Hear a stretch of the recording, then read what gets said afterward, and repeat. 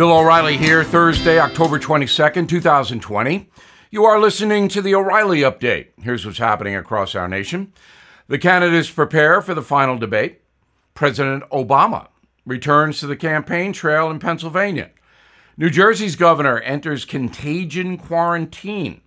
Ireland brings back the shutdown. A majority of millennials now unhappy with democracy. Also ahead, what I, your humble correspondent, would ask Mr. Trump and Mr. Biden if I were moderating the debate tonight. But first, the president and Joe Biden traveling to Nashville, Tennessee for their second and last face-to-face. The debate will be divided into 6 15-minute segments, with each candidate given 2 minutes to respond. Unlike the previous debate, moderator Kristen Welker from NBC News will be allowed to mute the microphones to allow the candidates to answer uninterrupted. This debate is very important for Donald Trump. Barack Obama stumping for Mr. Biden in Philadelphia, the former president directly attacking Mr. Trump, saying, quote, "He hasn't showed any interest in doing the work or helping anybody but himself and his friends," unquote. Mr. Obama won Pennsylvania by 10 points against John McCain, 6 points against Mitt Romney. Mr. Trump won against Hillary Clinton by 0.5%. New Jersey's Democratic governor in self-isolation after being exposed to a staffer who tested positive for COVID. Phil Murphy spent time with an infected worker at a press conference. The governor routinely criticizes President Trump's campaign stops as reckless and unnecessary because of COVID. Well, there you go, Governor. It can get anybody. Ireland, the first country in Europe to reimpose a national lockdown to stop COVID. The UK, France, Italy, and Spain also closing more segments of their economies. As cases hit record highs in Europe, the virus has killed less than 2,000 people in Ireland, most in Dublin. The 6-week shutdown begins today. 150,000 Irish may lose jobs. There are 5 million people in the country. New study from Cambridge University in England says 55% of young folks are dissatisfied with democracy. The questionnaire collected annually from nearly 5 million people. It seems younger folks may be getting dumber. Freedom is very valuable. In a moment, tough questions for the debaters tonight. Right back with them. Support for this podcast comes from Wild Turkey Kentucky Straight Bourbon Whiskey. Let's tune in to their one-on-one with Jamal, a real bartender from Old Fourth Ward in Atlanta. I'm making you an old-fashioned today with the Wild Turkey Bourbon 101. It just really stands up very well in a classic cocktail like the old-fashioned. It has that perfect boldness. Wild Turkey. Wild Turkey Distilling Company, Lawrenceburg, Kentucky. Copyright 2020, Campari American, New York, New York. Never compromise, drink responsibly. Time now for the O'Reilly Update message of the day. I am not optimistic that Kristen Welker, the NBC News correspondent who is moderating tonight's debate in Nashville, Tennessee, will ask questions important to voters. I hope she will, but I'm not optimistic. So here are some suggestions from your humble correspondent who has interviewed 7 presidents over my career.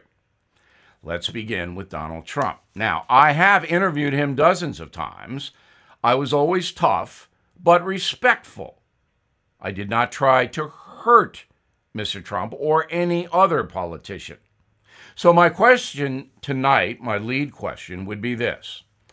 Mr. President, in hindsight, should you have actively promoted wearing masks to mitigate COVID?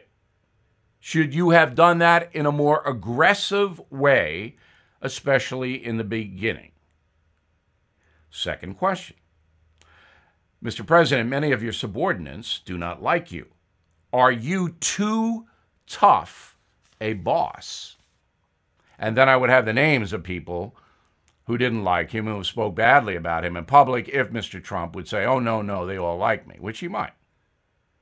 The third question for the president, why do you think the corporate media dislikes you so much? And the fourth question, Mr. President, you could order Attorney General Barr to discuss the Durham investigation about corruption in the Russian collusion situation. You could order him to publicly discuss it. Why don't you? That puts Donald Trump on the spot because this Durham report, vital to American voters. And I don't know why it isn't being discussed in public by the Attorney General. Only President Trump could answer that. Now, Joe Biden has refused over the years my very kind invitations to chat. He told me face-to-face in Washington one time he would never interview with me, and he laughed. Why would I do that, O'Reilly? Well, maybe you want to have a lively back and forth so the folks could get a measure of you, Mr. Vice President. First question for Mr. Biden from me. Your son Hunter made millions of dollars. Do you believe you helped him do that? There would be follow-up questions to Biden's answer. If he said, this stuff has been discredited, I would just shred him. Number two, Mr. Biden, are you aware that the Black Lives Matter Global Foundation is a Marxist group? And what do you think about that? Question number three. Mr. Biden, why do you believe American taxpayers should fund the health care of undocumented aliens? You said so in a debate. And number four, if you were ever a pro athlete, Mr. Vice President, would you kneel during the national anthem? So those are my 8 questions for the candidates. I think they're fair, but they'll never be asked because we live in an age of press corruption. I'm Bill O'Reilly, and I approve that message by actually writing it. Disagree? I want to hear from you, bill@BillO'Reilly.com. And please consider my new book, Killing Crazy Horse, enormous bestseller. You will like it. In a moment, something you might not know. Support for this podcast and the following small business story comes from Dropbox Business. Teamwork, your way. Hi, I'm Naomi, and this is my small business story. There I was again, struggling to balance my professional life and making my son something healthy in my personal life. And then I decided I can solve this. So I put together a team, and we created Astronoms, an easy, balanced meal for working parents to give their kids. Our team seems mismatched, in different time zones, with different working styles, but honestly, that's only made us more productive. I work early in slides, while BizDev assigns tasks, and legal works late sending documents from HelloSign, all from one shared Dropbox workspace. Oh, that's our project manager. I gotta go. Bye. Try Dropbox for your team free for 30 days at dropbox.com/teamsatwork. Now the O'Reilly Update brings you something you might not know. A recent financial study from Chase Bank shows 2 out of 5 Americans do not have $400 in savings. Just a quarter of American adults have enough money to cover 1 month's worth of bills. Another 20% do not have anything in the bank at all. 20%. The pandemic makes it even harder on workers, the unemployment rate now hovering around 8%. But there are some things that you can do every single day to save some money. First, stop eating out.